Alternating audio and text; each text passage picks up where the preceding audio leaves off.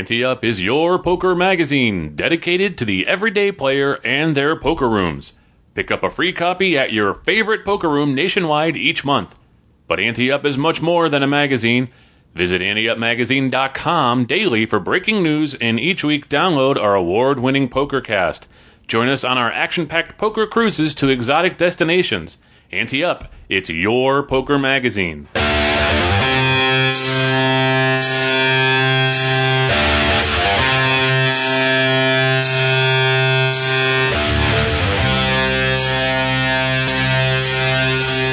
From the Ante Up headquarters in Tampa Bay, Florida, it's the Ante Up PokerCast. And now, here are two guys who think they know how to play poker, Chris Cosenza and Scott Long.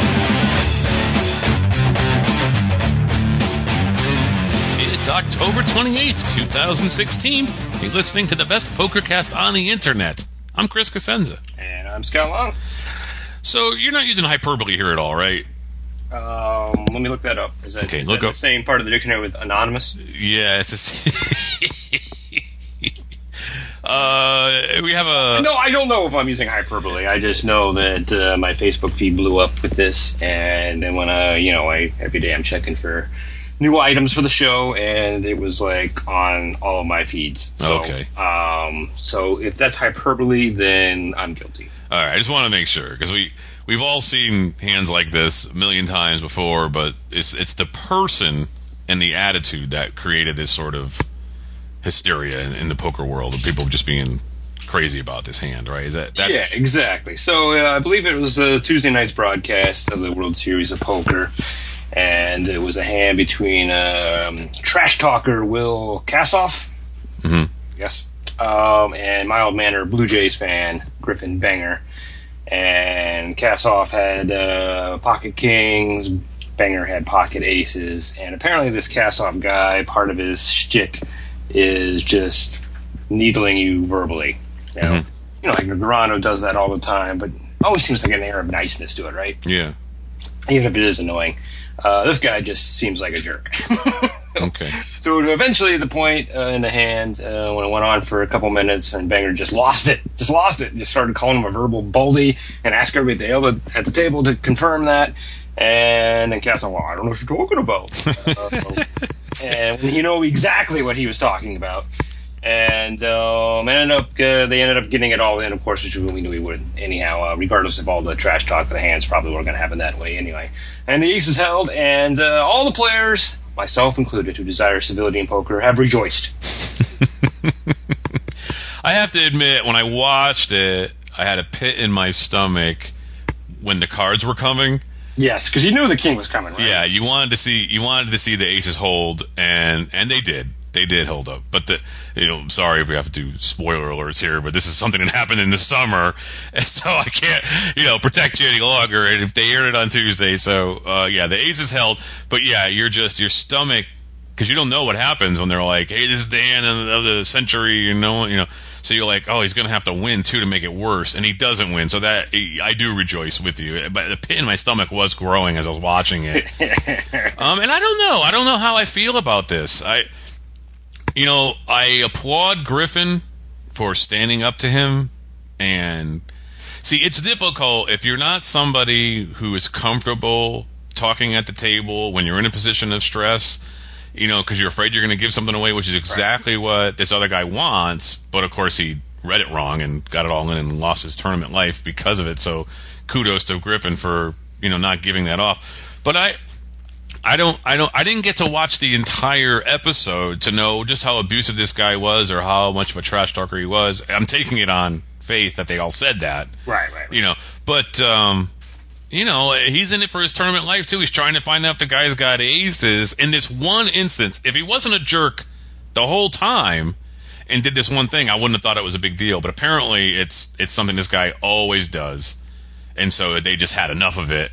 And a lot of people weren't even shaking his hand at the end. Did you notice that when he walked around the table? Oh, yeah, I mean, right. They weren't even shaking his hand, and it was like, just get out of here, But yeah, I think this sort of, like you said, opens up another whole conversation of how to act at the table. And some people use table talk to their ability, but where is that fine line between table talk and verbal bully, as Banger called him?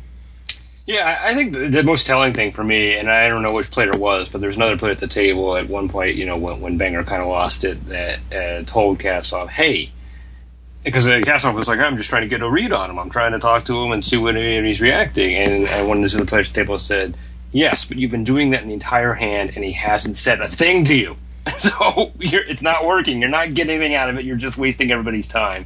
And I think the clock was called at one point, right? So I think that's when it got in. But and I guess that's my point. I'm like, I admit it. I don't like people that talk in the middle of the hands. I certainly don't like any kind of bullies at all, particularly at the poker table. So yeah, I'm predisposed to be on Team Banger here, right? Mm-hmm. But I think that is a point that at some point you when you keep needling somebody and it's clear that they know what you're doing and they're going to sit there like a statue until you're done, to give up on it. I will interject here and say I disagree with two things that guy did, though. One, I don't care. It's still just two people in the hand. You're not allowed to say anything. I don't care. Yeah, that's true. And the other thing was, you know what? When the Kassoff guy said 90 grand is 90 grand, right? That's, and he says that's the main event for the next 9 years. Yeah. But the kid struck a smile then. And it's like he got information from him, so he was cracking him. And I'm not defending this guy. The guy was a trash talker and really was just a pain in the ass. But I'm just saying, to say that he wasn't giving off information like that third player was saying, that's not true. He actually got him to smirk a little bit. And if he read that smirk as strong, he would have laid down the kings. It would have been monumental, and it would have worked for him. And he could have stayed alive. So that's the only thing I'm saying. But no, do I agree with... I don't like the way people play. I don't like when if you want to say, hey, you want me to call? You want me? Okay, hey, you're getting a little bit of. But when it's like that was like 4 or 5 minutes. It was brutal. And it was mean too. Yeah, it was mean. It was brutal. It wasn't asking questions like why so much, all that kind of stuff, right? It was just mean. And I'm sure this guy's a jerk in real life, so this is what he does, and it's why it's worked for well from the table. And but I don't like those kind of people, and I like to see them get knocked down. And I'm glad he got knocked down here. Yeah. And that was day 7, so that was like, that's it. I mean, that's some serious. Yeah, you could have been a November 9er if you just laid that down, and so he got it, and that was good. But yeah, I don't agree with abuse. If it's the situation you're talking about, if it's kind of like you're talking the situation out to yourself, or if you're just saying to this guy, if he's willing to talk to you, then I don't mind it. But if he's just sitting there and he's not doing anything, at some point you got to give in. To contradict myself, I mean, he did get him to smirk at that 90 grand remark. I mean, that was something that got him. So, but yeah, I can see why people were talking about it. When I first saw it, I'm like, all right, it's Aces versus Kings. Why are we having this on the show? And then just listen to this guy berate him, and for nothing. It's not like he was a jerk to him, and so he's like trying to get back at him. Or he's just trying to get under his skin so he can get information, and he's just going about it. I mean, for him, it works, I guess.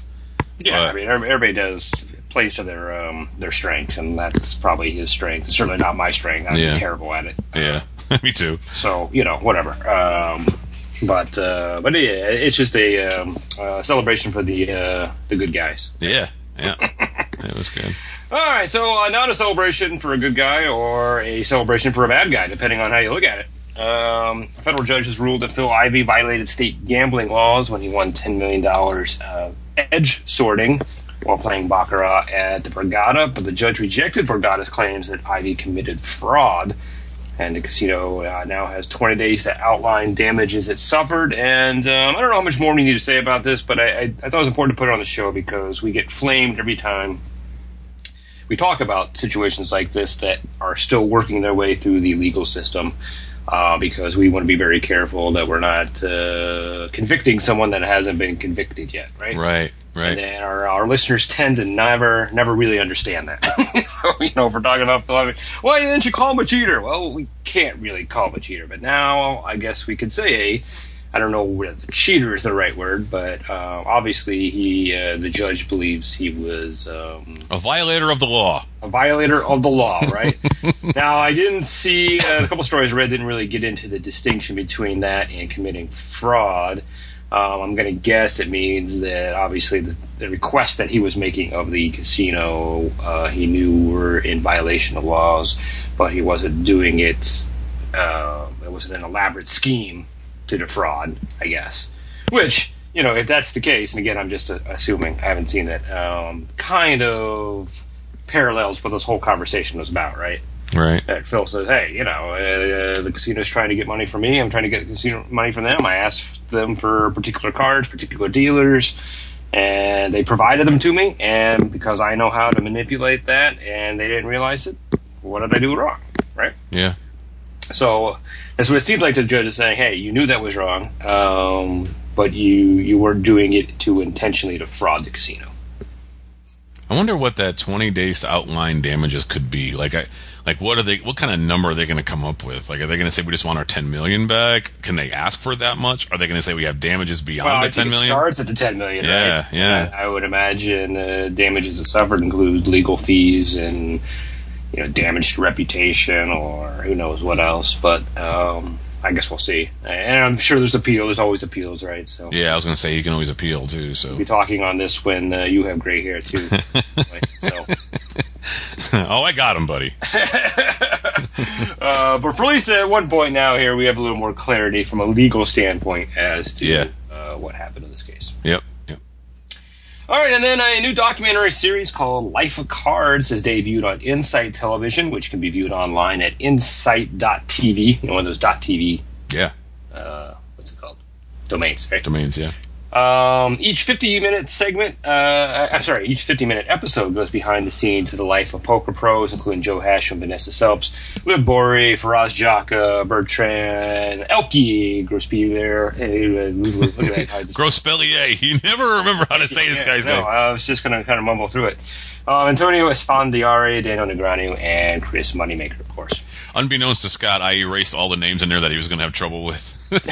there were other names in there I knew he couldn't pronounce, so I just took them out on him. I should have took out Grospellier. I thought about it too, but you denied our listeners of their enjoyment of listening to things.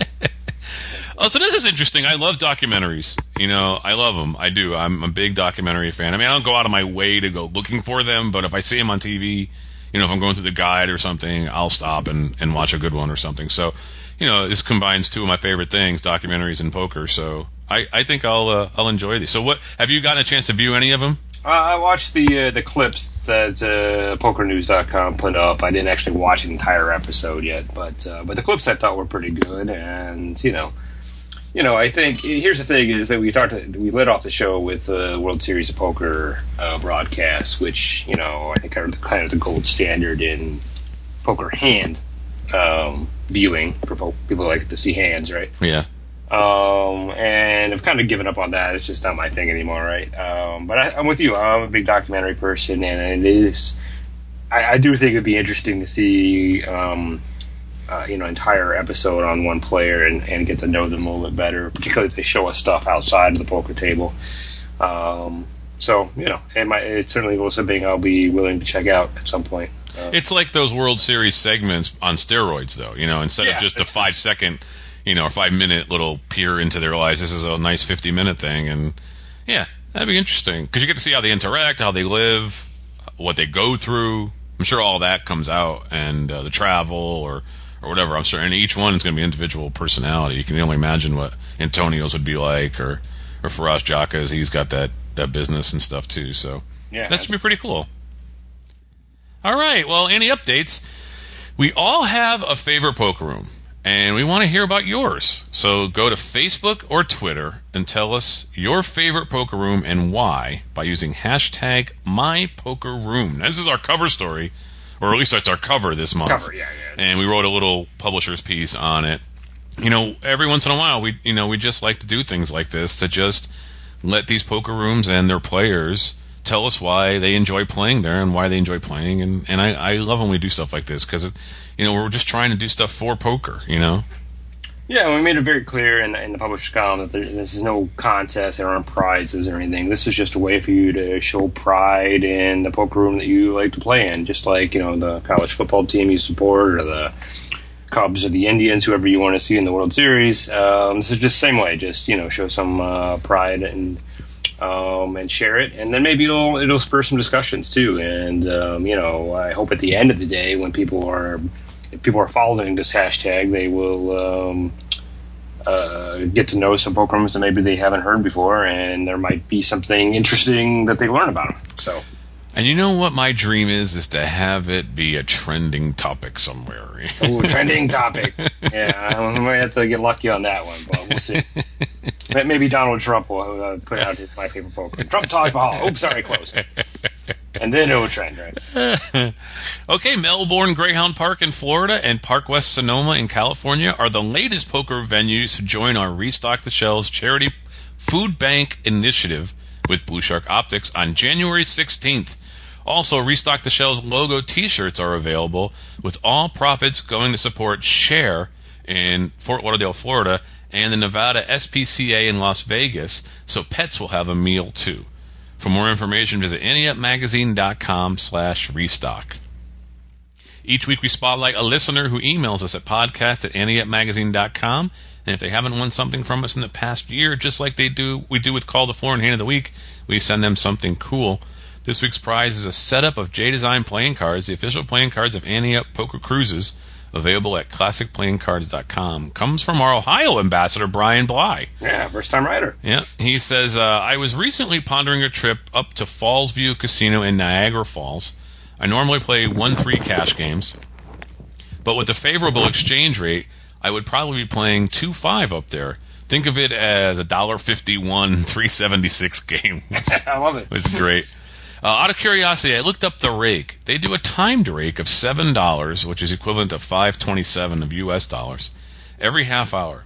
I have no experience with time rakes, and I don't know how much the time rake would hurt me. I usually play a tight, aggressive style. I don't care if I have to fold for 2 hours straight, as long as the other players pay me off when I finally do get the big hand. It should come as no surprise that I generally do well in cash games and get my head handed to me in tournaments. Do you have any advice to offer with respect to time rakes? Does the Falls View game amount to suicide for a tight, patient player like me? Yes. Yeah. Don't do it. Yeah, it's tough.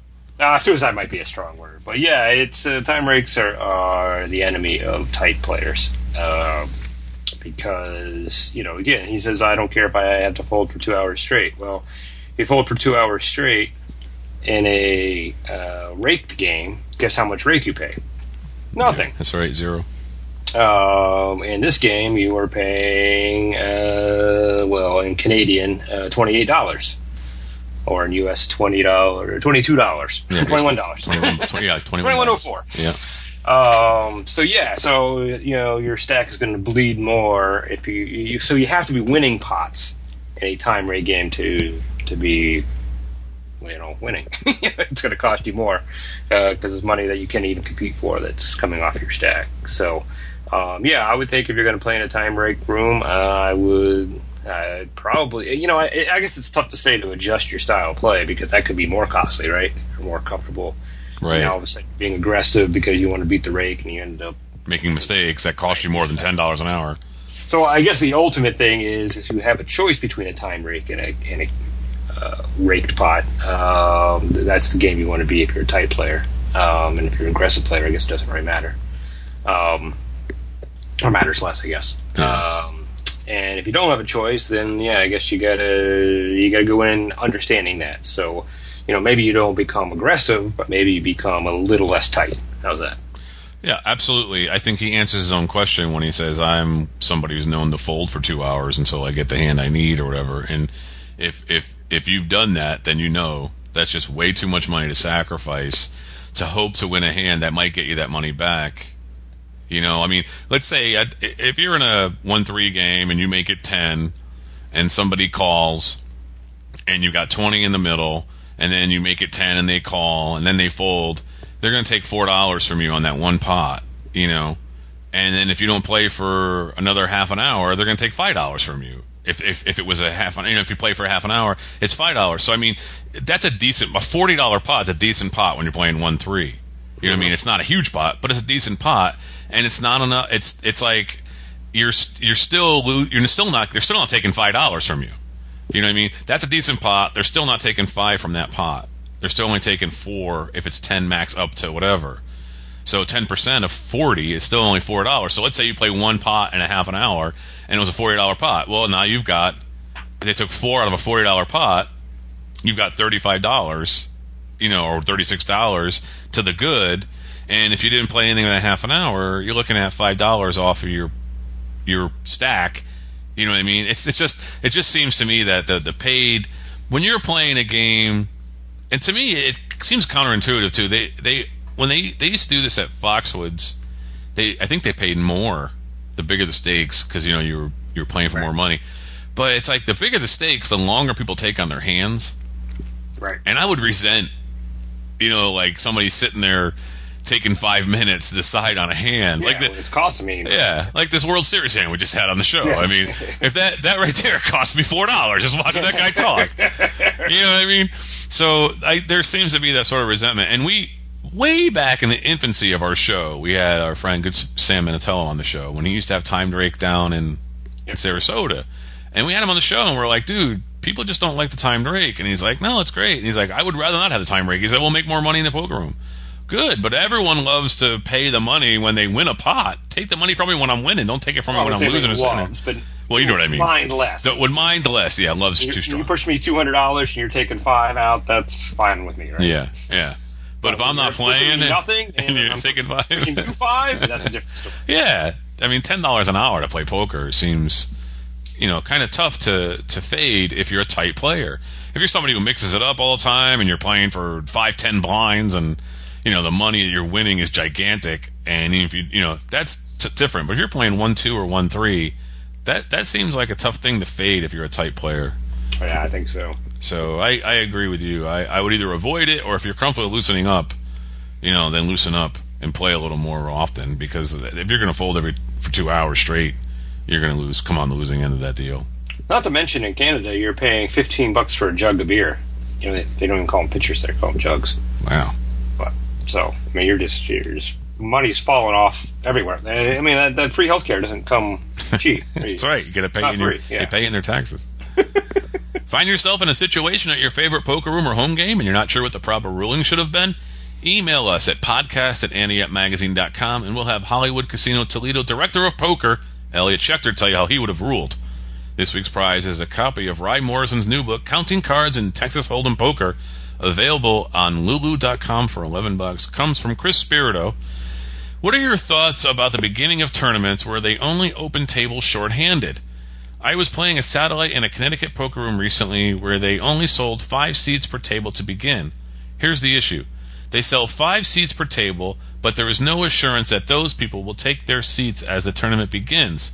Would it then make more sense to sell full or close to full tables? Once people took their seats, couldn't officials move players as they do during play at later levels? If a player shows up late, they could fill other empty seats. I know it may seem unlikely, but in a tournament starting with 6 5-seated tables, couldn't one table possibly have a single person seated at it, making it an unfair advantage? This actually happened, and I was the one sitting alone at the table. I collected about 500 in blinds as the dealer dealt hand after hand. All right, Elliot says, this situation you describe is the possible result of late entry and deeper starting stakes. Most players generally don't miss anything but a chance to get eliminated by showing up late, registered or not. There's no urgency to enter prior to the starting time and to be seated and to be ready to play the first hand. I'm guessing the tournament director opens 6 tables to start based upon expected business levels relative to previous tournaments. While we can't make players sit down after they have registered, I agree that having only one active player at a table is amazingly unfair to the rest of the active players who are playing one another. In a situation, I would use common sense and have the 30 or so players at 4 tables while 2 tables would sit dead, with dealers ready to accommodate the 20 late players that show up every day. Yeah. It's a tough thing, I mean, we're very fortunate that we have some really quality poker rooms around here, and we have a really good poker manager for our crews. So a lot of the stuff you don't usually see happening, or they're really in tune with their market, and they do stuff pretty either flawlessly, or at least there's a flow to it that sometimes you don't even get to notice some of these things. That's how good a lot of our poker room managers are and directors and stuff. So But it is a tough thing. It's a guessing game sometimes. Sometimes the guys don't show up, or sometimes the guys are late, or sometimes they get in lunch, or whatever the reason is. And this can happen once in a while, but it's not the norm, that's for sure. Well, the other thing that's interesting about what Chris said is I collect about $500 in blinds. So what's interesting is TDA rules now. I don't know if it's TDA rules or TDA recommendations. There's two of them. Right. They're different. To not putting chips out on the table until a player sits down. So you're always sitting down with a full stack. Now, that is different, though, when you've bought in already. Because now you've paid your money and you're in. So I guess that's what happened here, is that there are people that actually didn't sit down but already paid, which is also interesting. Although, as Elliot says, really there's very little upside to playing three-handed, and a pretty big downside. You get eliminated if you get crazy, right? Yeah. But I also think it's interesting that they only sold 5 seats per table. And certainly taking Chris's word for it here, but that seems a little small for me. Small, yeah, low. Yeah. As I told him, at Thunder Valley, a lot of their tournaments they'll leave 2 seats unsold, so it'll be like the 3 and the 7 seat or whatever. They won't sell initially, and they'll fill up all the other tables with those, and then once all the tables are filled up that they planned for the tournament, again based off of what they expected to have. Then they start filling in people in those 3 and 7 seats, as well as seats that open up when people get knocked out. And there now you're talking 7 players at a table, which is not as good as 9, obviously, but operationally makes sense too. But certainly better than 5, right? So you have less of a chance of having 2 people play heads up. And interesting, I had a couple back and forth with Chris on this too. I told him I never do well in this situation because one, I'm always the type that likes to sit down because again, I'm playing poker for enjoyment, so I don't get any enjoyment by sitting at a slot machine or in my hotel room for an hour after the tournament started. Right? Yeah. I paid to be in the tournament, and I want to play, so I'm going to sit down there. I'm always, for the most part, sitting down right when it starts. Right? But there have been times when I've been in the situation where it's like me and 2 other guys there, and it never works out well for me because strategically I think you have to open up your hands. You're playing three-handed, right? Yeah. So if you just keep folding, you're going to buy the blinds, even though it's 25-50, so it's probably not that big a deal. But so now I start to open up my range wildly and making moves, and now I'm getting into hands. I'm playing short-handed, which I don't have a lot of experience with, and I'm not very good at, right? And then I end up, instead of just losing my blinds, now I'm losing 1,000, 2,000, 3,000 unit pots, three-handed. Yeah. So it definitely doesn't work out for me. So I can understand why Chris was upset about it, and hopefully it doesn't happen very often. I just replayed. Hey, we're finishing off on O'Malley's move today. We're going to remind ourselves what happened in part 1.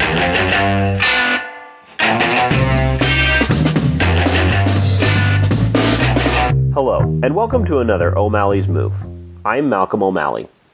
This week we are seated at a $1, $2 PLO8 home game.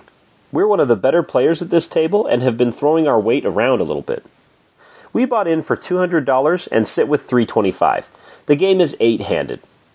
The blinds post, under the gun calls, MP and MP1 fold, hijack calls, and we're in the cutoff with the ace of spades, ace of hearts, king of hearts, 9 of spades. Pocket aces double suited good, one way only hand bad. We still bump it to $10. Maybe we can weed out a few lows. Everyone folds except the under the gun, and we go to a flop with about $20 in the pot. It comes down the ace of clubs, queen of clubs, jack of diamonds. Good news, bad news. Why couldn't our 9 of spades be the 10 of spades? The under the gun is a decent player, but has a leak in his game. He definitely plays too many hands.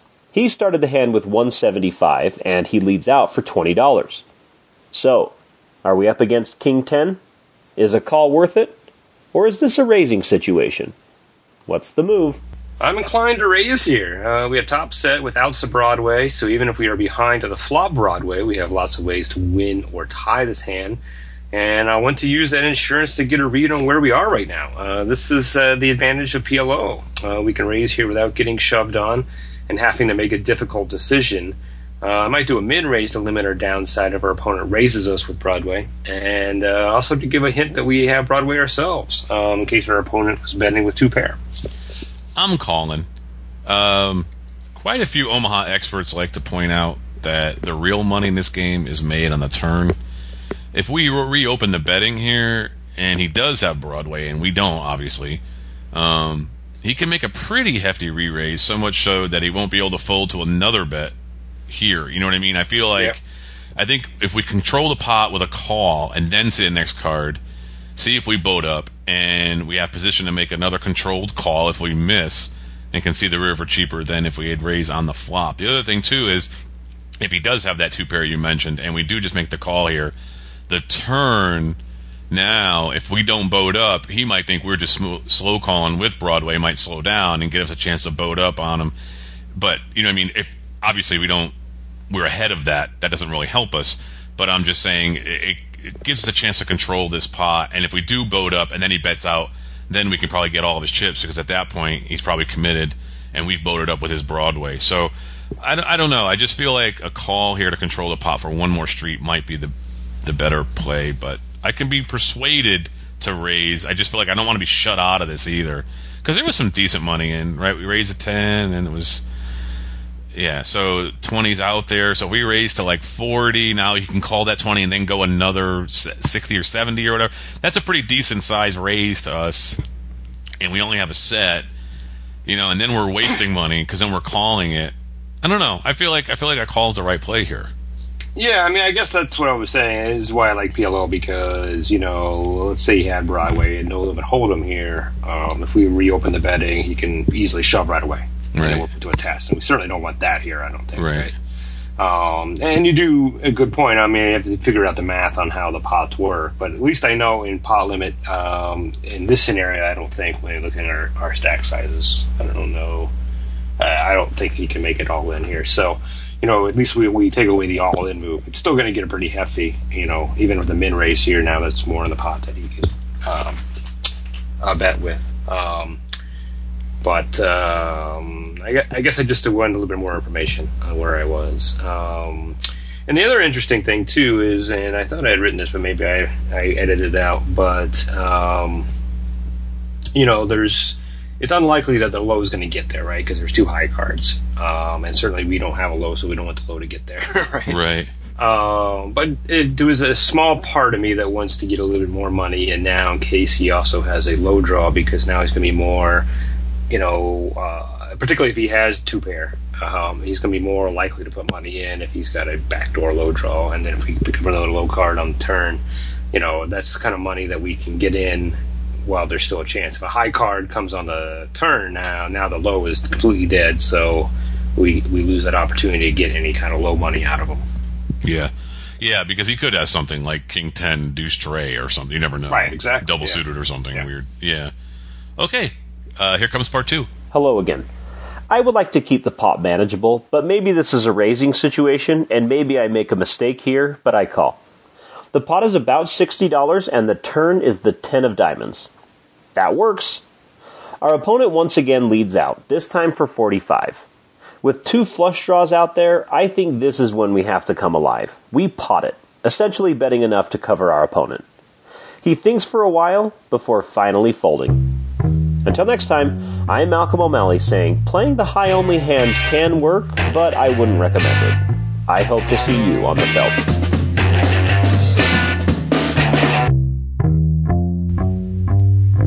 All right, well, what we don't know is whether we left money on the table by not raising on the flop. Since our opponent folded to our raise on the turn, it seems likely to me he might have called that flop raise that I wanted to make.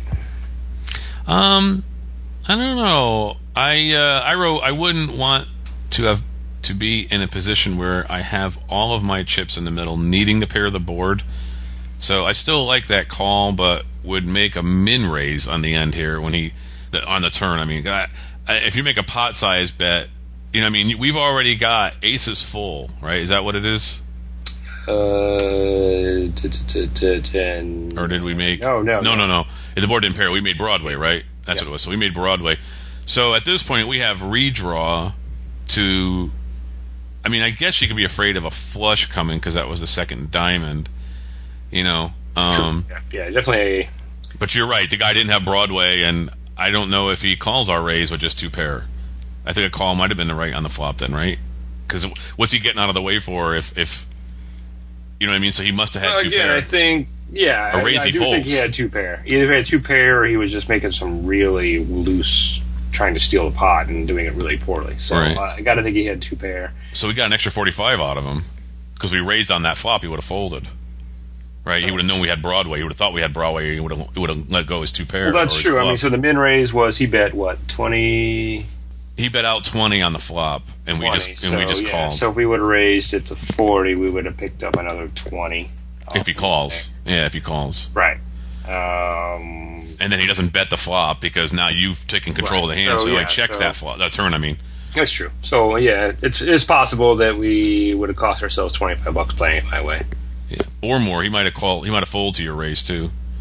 Like I said, after that flop, he might have. If you make it 40 or whatever the hell, because he bet 20 on the flop. If you make it 40, he might just say, I was getting out of line and fold. I think he could only do that if he had nothing. I think if he had two pair, I mean, for a min raise, you got to put that money in. I think because you got odds to catch up at that point. If we would have made it a pot size bet, that'd be a different story. I think so. I feel confident that we would have gotten that extra 20 out of him on the flop, but I obviously can't feel confident that we would have got any more out of him on the turn, including the 45 that he bet here. So yeah, would you have bet out if you had Queen Jack there and it came Ace Queen Jack? Would you have bet the 20 like he did? You mean if I had two pair on that? Yeah, if you had bottom two pair on that board, because that's clearly definitely probably not what he has. bottom on that one because again in Omaha, especially in PLO 8, aces are just killers. I mean, you got to have an ace in your hand. So at that point, I got to assume that I'm even with my two pairs behind, or if not behind, is certainly not a favorite to hold. Right. Right. So if I have Queen Jack there, I'm absolutely not betting. I'm probably going to call. Depending what the bet is, but I'm not going to bet and try to get myself into a raising war. Now, Ace Queen, Ace Jack, it's a different story. I'll probably make a stab at that. It also depends on what my backups are too. I mean, if that's all I have, then that's a different story. But if I had two clubs in my hand, obviously I'm going to do that. Or if I had another Broadway card in there that could help me, then I feel a bit better. But definitely not naked Queen Jack. Okay. I was just curious, and it would be difficult for you to have that ace too, since we have two of them in our hand. That's the case ace. Obviously, you don't know that. You don't know that as you're the other player, though. But you have to assume that if somebody's in a hand in Omaha 8, it's because they have an ace in their hand. In fact, actually, some of the strategy books will tell you not even to play a hand without an ace in your hand. Yeah. I think it's a little too tight, but you have to assume the ace is out there. So that's one of the things that I like about Omaha 8. We don't say PLO 8 because I know you don't like that, but Omaha 8 in general is that some of the puzzles or pieces of the puzzle are easier to put together because of that, right? Yeah. So, sometimes you can figure out what people have based on whether the low card gets there and they bet out. But here, I'm always going to assume that my opponent has an ace, and I'm going to be, right a good chunk of the time here. So if I got Queen Jack here, even if he just has a naked ace right now, I'm very vulnerable to something coming up. A deuce could come on the next card, and now I'm sunk, right? The other thing too about now, I'm starting to rethink I think I would call on I wouldn't do a min raise either on the turn, because the only thing you're afraid of there is a flush, but you're hoping he really does have something like ace queen and the board pairs the queen, because then he thinks he's full and he's got the better hand, and we were betting Broadway there, or that we were calling for Broadway or something. I mean, the only thing you're afraid of there is a flush, but even the flush could still pair the board. That's probably a very good point. How do you think about it? Because if he has two pair, we run the risk of chasing him off with a raise, although I doubt that would happen. Certainly if he has clubs. Or diamonds now, too, because the turn was another diamond, so yeah. Yeah, but we're talking the flop right now. Yeah. So, but if he's got clubs, we don't have clubs, right? Yeah. In fact, we don't even have a club, so right. it makes it even more likely that he could have clubs. that. I mean, again, we have redraws of that too, but I'm not now. Now we're really forcing ourselves to get lucky on that. So yeah, there's a lot of danger there for us, and it might have been right just to take a $20 flyer there in hindsight. And then not to extend it any longer, but pre-flop he has ace, king, 9, and they're double suited. You'd raise with that even though it's PL 8, right? You'd still raise with that. Yeah, well, we got some dead money in there, and we're in the cutoff, so it's a good position. I mean, again, aces are always going to be pretty big. And they're double suited, too, and Broadway's in there. Yeah, I mean, obviously I don't like the 9 in there. I don't like not having a low hand, but generally when you have limpers in this game, it's because they've got kind of a middling two-way hand. Right. Generally, because if you have anything good, you're going to be raising. So that indicates to me that more low cards are out, which indicates to me that it's less likely the low will get there, which this board ended up showing us. So that's all the more reason I want to raise. Because again, when you have a one-way hand, you got to play it fast. You got to get that money in early. Particularly, I mean, a one-way being the high. Yeah. Because there's always going to be a high that wins. It's not always going to be a low. So yeah. I can get lows to commit some to money now, and then of course when that flop comes, where it makes the lows, maybe smart lows with no chance of the high are going to get out there. But if they have a middling high hand at that point with low, then I'm going to punch them more now. So, yep. It's certainly not a hand I like, but in that position with those limpers, I probably would have raised. I mean, what's 10? Probably would have potted it even, maybe 2, 4, 6, yeah. Just to make it a little bit more painful for folks. And then at that point, too, then I can shut out everybody else. I'm happy to have that hand against two opponents. So I think that $10 raise is a 1-2 game, right? So that probably is a pot because it was. Oh, with 2 limpers, right? 2 limpers. So if there's 1, 2, so there's 3 in the pot, and then 5, then 7. So we can call 2, and then make it. Yeah. So you basically made it pot. It's probably true. Yeah, it's close to making it pot anyway. So all right, cool. This is Daniel Negreanu of FullContactPoker.com. You're listening to Ante Up.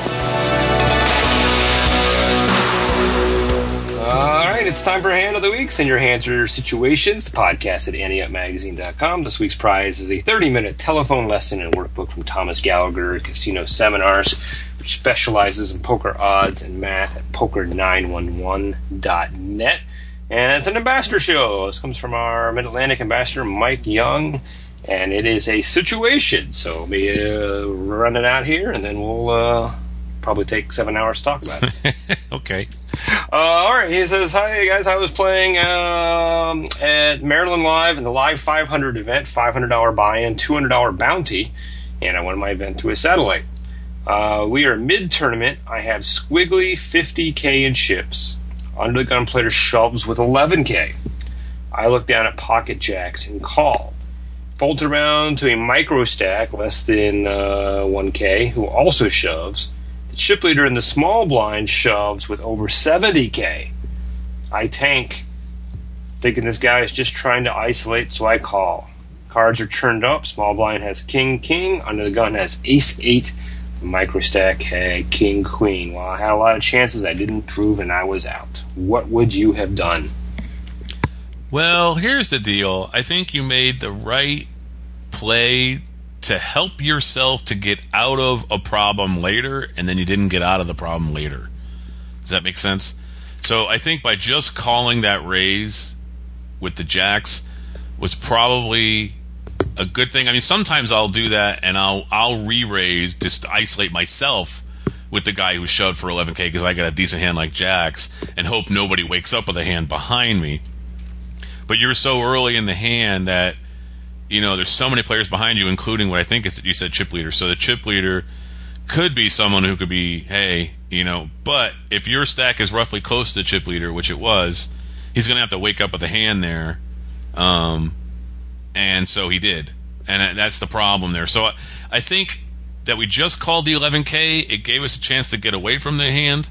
And when the chip leader at your table shoves, he's telling you, hey, I'm willing to risk your 50K and lose chip leader here because I've got a hand that's really worth it here. So I don't think that 11K call was thought of by him as, oh, you're just calling with any 2 cards to try to knock this guy out. I think he knew you had a decent hand, because he wouldn't do that without a decent hand. I don't think he's going to do that and then turn over like 7-7. I think he's got a hand there. I think you need to fold those jacks. That's my gut on that, because you made the right. I think you gave yourself an opportunity to get away from it, and you didn't get away from it. All right, so we're going to play Hunt for Red October here. Okay. And I'm going to be Ramius, and you're going to be Alec Baldwin. And I'm going to say, I read your book. All of your assumptions were wrong.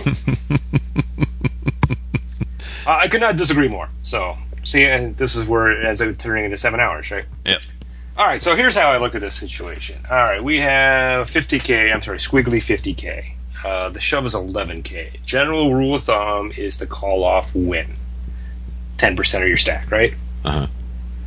This is more than 20% of our stack. So we are technically incorrect in making the call here. I think folding is way too tight with a pocket pair here. So I think our only option is to shove and isolate ourselves against this guy. Again, going back to the one assumption that you made that I do agree with is that the small blind has to have a monster hand to call there. No one else is going to get involved. Or that guy's not going to get. No one who can knock us out of this tournament is going to get involved in his hand unless they have a monster. And the chances of having a monster are really thin. And we just, unfortunately, are the bug instead of the windshield this time, right? Right. So, if you run the scenario a million times, I'm going to say we're going to profit handsomely on this a lot of the times. We just got unlucky that this one, because now when we've shoved there, I mean, that's 11K. That's going to increase our stack significantly there. And it's much easier to knock this player out with only one hand rather than having to compete with other hands. Obviously, I don't mind if this, little 1K pissy ant came along, right? That's fine. But I certainly didn't want I didn't want anybody in the 30K range to come along, and I certainly didn't want the 70K to come along, right? Right. So if we shove there, it doesn't change anything here. I mean, result-oriented, I can't believe that the king is going to fold there, but there is probably a chance that he might. I mean, it's mid-tournament, I don't know, it's tough to say. I mean, he's really got to put us on aces there to fall, and then the 20K is going to be, I don't know what the blinds are at this point, so it's tough to say. It would be a stretch to think that he's going to fold, but again, we're not playing that way. We're playing, long-term success at the poker table, not in this particular hand. So I clearly would have shoved here and would have had the same fate that Mike did, because I think the king is going to call, but I think it's a much better play long term. Yeah, and you didn't completely disagree with me, because as I said in the beginning. Come on, you're destroying my movie reference. Oh, I'm sorry. All right. Well, most of the time, though, I said when there's somebody. Some of these shoves, and I look down at Jack. A lot of times, I'm reshoving to isolate and hope I don't get called by someone who wakes up in the hand. It's a tough situation. Right. I mean, you look down in that situation, you look down at Jack, and you're like, you're going to like mumble some very nasty words under your breath, right? Right.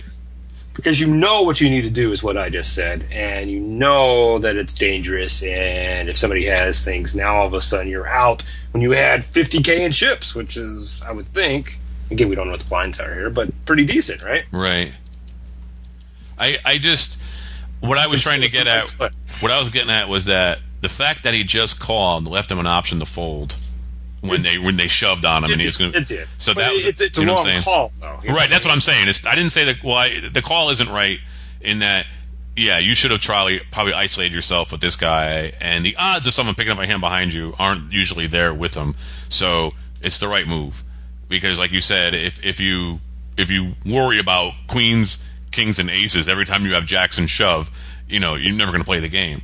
Right. So, yeah, the right move I think was to shove. You still would have lost. You had the same outcome.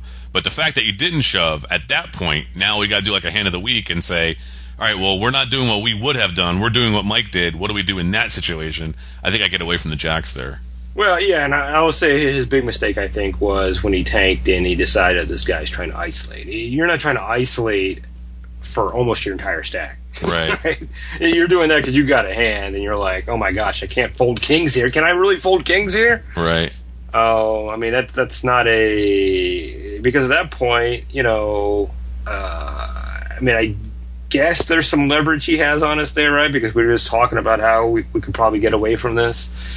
But I think most players are not going to be able to get away from this. They're going to be exactly like Mike is and going to call. So I think that chip leader has to realize when he makes that move that there's a good chance that we're coming along as well too, and he's putting a big chunk of his stack at risk. And if he's willing to do that, then he's got to feel pretty confident that he's making the right play. And that's not with 10s, 9s, or 8s or something else like that we can beat. Yep. I think the fact that you made a mistake early, in our estimation, lent you the opportunity to correct that mistake later. True. And that then so yeah, we would have shoved early likely, because I do that all the time. I look down at, matter of fact, it's funny, it's Jax too in the World Series that time, right before the break, and the guy told me it was SOL afterward. Yeah. It was the last hand before the break, and I had pocket jacks, and a guy had 5-5 to my right, and I can't remember now if he shoved and I called with Jack, or if he bet and I shoved with jacks, and then he called because I was isolating him, and he called, and then he flopped a 5 on me, which sucked. But it was just like that. I shoved to isolate him, and it worked out. Nobody else called behind me. I isolated him, and I was an 80% favorite or whatever, and then I got decimated. Had like 1,500 left and went to dinner. That really, really made me mad. But it was the right move to shove there and isolate him, and nobody behind me picked. There's like 4 or 5 people, maybe 4 people behind me left, including the blinds, and they didn't pick up any hands. So I shoved on him because he was shorter than me, and it turned out to not work out. So I think the right play there was to shove, and when you didn't shove, you could have gotten away from it, and you didn't. Because even if that guy doesn't wake up a king, you're still. I don't know what happened. Did he say what the other? Oh, it was ace 8 he shoved with, right? Ace 8. Yeah. So you're only have to dodge one card there. So. Which makes me curious what the blinds were now that he shoved with ace 8 under the gun, which is a hand that's really vulnerable if you get called. So I got to think maybe blinds were 500, 1,000, so he had like 11K. Yeah, maybe. It's going to be something like that, I think. Otherwise, it's just a really bad move. And I'm not so sure the microstack made a good call either, even this. Although I guess if again we're talking 500,000, he's down to one bet. So right. But yeah, if it was like 250, 500. Now that ace 8 has 20 big blinds, that's definitely a bad move. And even the microstack with 2 bets, I might find a better shot. Yeah, you got to know for a better that situation. And the other reason to fold too for Mike here is, even if you're right and you're ahead, you're racing like a bunch of cards, and because you've got a bunch of people who are in. Now one of them you have covered, the other one you basically have covered, and then the other guy has you covered. But you're still racing a bunch of people, and one of them is a chip leader. Yeah, that's a very good point. You got to think that you are up against at least one ace, at least one king, at least one queen. Yeah. Between the 3, right? Yeah. So something any like of those high cards come, now you're going to have to hit a 2-outer to recover from,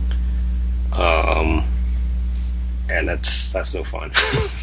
Yeah, it's multi-way pots with jacks. There's just, if you can get away from it, you should.